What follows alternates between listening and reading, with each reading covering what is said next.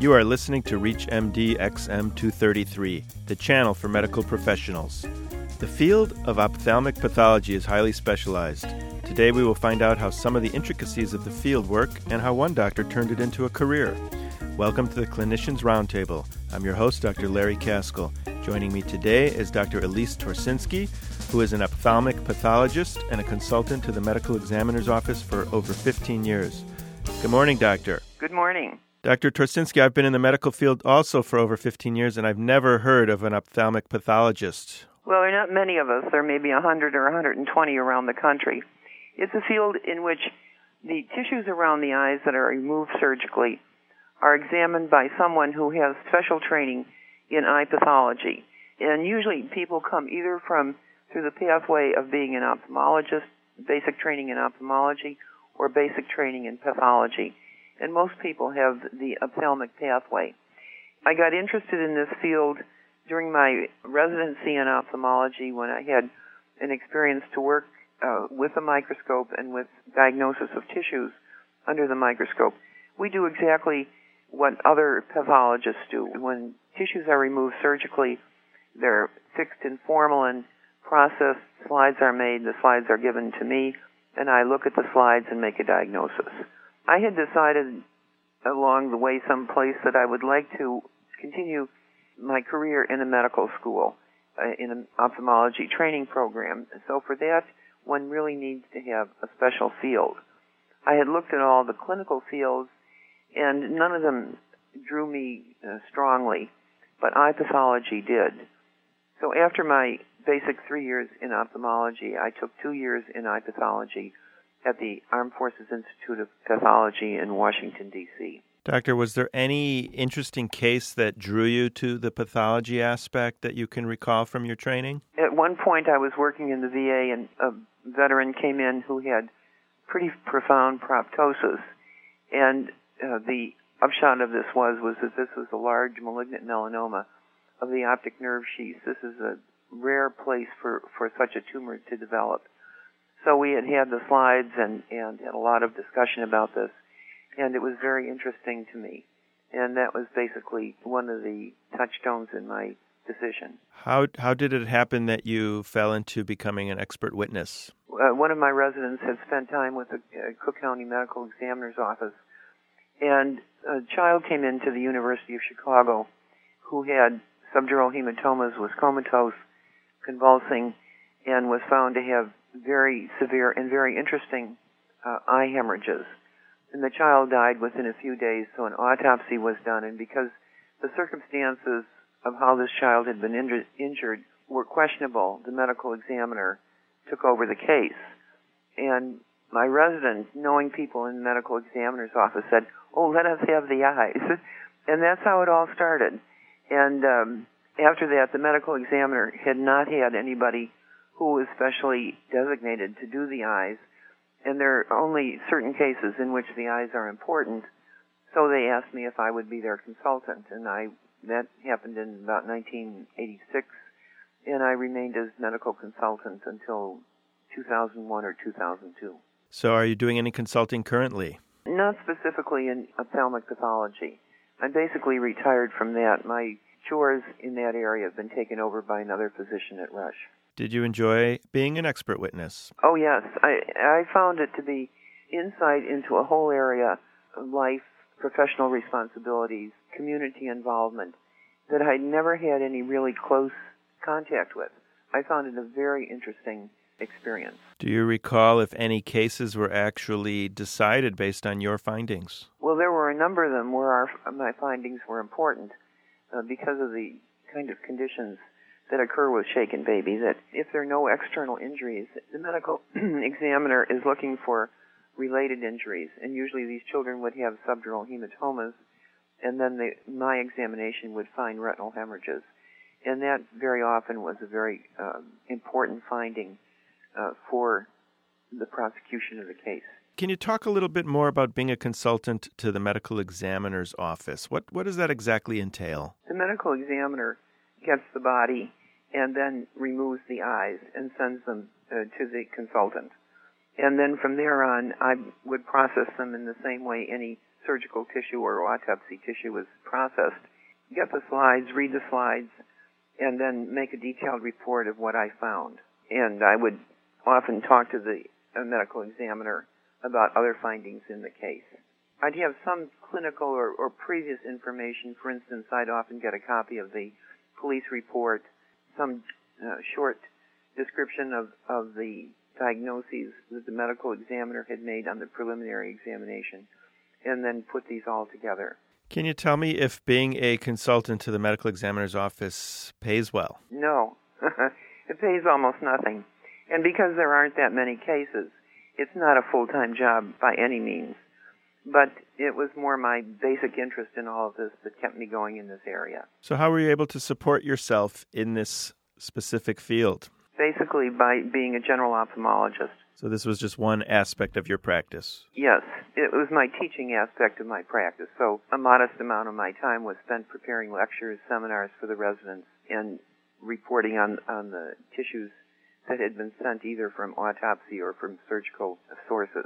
Is there an association out there where ophthalmic pathologists belong to, where an attorney could find one of you if he needed one? Not that I know of. It's usually by word of mouth. If there's a medical school in the area, usually they call the Department of Ophthalmology and find out if somebody's doing the eye pathology. And if that person is not interested in testifying or being involved with the medical examiner, then they usually can know somebody else either in the area or not too far away that would be willing to do this. Dr. Torczynski, how many cases did you get to testify in during your career? Probably around 25, maybe 30. I did actually about 250 cases of eyes from the medical examiner's office in my career, but many of these had more injuries, so that my testimony was not that important. It was in this very limited group where there were some subdural hematomas and retinal hemorrhages that my testimony was important. Dr. Torczynski, we have a lot of primary care physicians who listen to the show, and I was wondering if you could impart some of your wisdom to us. Are there certain life-threatening diseases that we as out in the front lines can diagnose by looking at the eye? Well, sometimes you can do this, but I think the most important disease that primary care physicians and especially pediatricians should be aware of is retinoblastoma. And this can be present at birth. This is a tumor, a malignant tumor of the retina of the eye. And this tumor can be present at birth, usually develops before the age of 3. Sometimes there's a family history of it in about 20 to 30%, but very often it's a sporadic condition. And if a child is brought in to a general medical doctor or a pediatrician and the mother says, well, my baby's eyes were straight and now one's turning in, or we took a picture and one of the eyes has a white pupil instead of a red pupil, those things should be immediately referred to an ophthalmologist because those can be signs that this baby has a retinoblastoma. So it's the white reflex that you see and the absence of the red reflex that's the trigger. That's right, or a change in the position of the eye so that a child that had straight eyes now has either an eye turning in, an esotropia, or an eye turning out, an exotropia. But it's most often an esotropia. For some reason or other, there's occasionally a pediatrician who says, well, in a year or something, we'll have the baby looked at by the ophthalmologist. But it's important not only for the diagnosis of retinoblastoma, but also for the diagnosis of amblyopia, that eye can become less visually acute by being deprived of an adequate target. So for both reasons, the child should be referred to an ophthalmologist immediately. And as we age, are there other diseases that we should start looking for? Well, there are a few. One or two other life-threatening diseases are malignant melanoma of the uveal tract, and then you can also get a sebaceous carcinoma of the eyelids. And these usually occur more often in elderly people. Now, changes can occur in the eyes, especially with diabetes, and the current protocols for taking care of diabetes is to have an ophthalmologist examination once a year. And this is very important. If the person is under very good control of their blood sugar, their chances of developing retinopathy, which is a blinding disease, is very low. So it's important that they have an examination once a year. Can you talk a little more about melanoma of the eye? Yeah, melanoma is a malignant tumor of the cells that produce color in the eye. The uveal tract has melanocytes in the iris, in the ciliary body, in the retina, and even in the conjunctiva. So you can get a melanoma even of the outside of the eye, which would be relatively easy to spot because it's a brown spot. In the eye, if a person has very light blue or gray eyes, a brown tumor growing on the surface of the iris is also easily identified.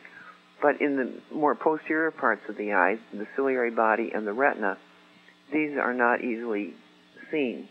So an adult person might notice, a shadow, or feel that there's something that's crossing their visual axis. And they should be looked at very carefully by an ophthalmologist, a good dilated examination, so that they can be treated. Now, sometimes the eye has to be enucleated. Sometimes it can be treated with various radioplaques. Doctor, I was wondering if for the primary care physicians, again, that are looking at eyes that are not dilated, is there some special trick we could use to get a good look at the retina? That can be pretty hard in an undilated pupil in kind of a moving around child. I can't think of any special tricks they can try, and they certainly should try. And if there's no neurological reason why they can't tell them they shouldn't dilate the eyes, then I think that occasionally for them to dilate the eyes and take a better look, and it's much easier to see, because you can, even with a moving baby, you can get this flash-by look, and you can see that everything looks okay or it doesn't. And if it doesn't, if you have any questions, then you just send the baby to see the ophthalmologist. Because we will actually do an examination under anesthesia if we're not satisfied with the clinic examination. And what's the earliest you've seen glaucoma present in an adult patient? It can present in an adult as early as 20. Mostly it comes at 40 or later. But also glaucoma is a disease which can affect infants and young children. If you remember the movie about Ray Charles, that's what he was blind from. And if you saw that picture, those early sequences are just classic for infantile or childhood glaucoma. I'll have to rewatch that movie and look for it. No pun intended. I'd like to thank our guest, Dr. Elise Torsinski. I'm Dr. Larry Caskell. You have been listening to the Clinicians Roundtable on ReachMD XM233, the channel for medical professionals. For comments and questions, send your email to xm@reachmd.com. Thank you for listening.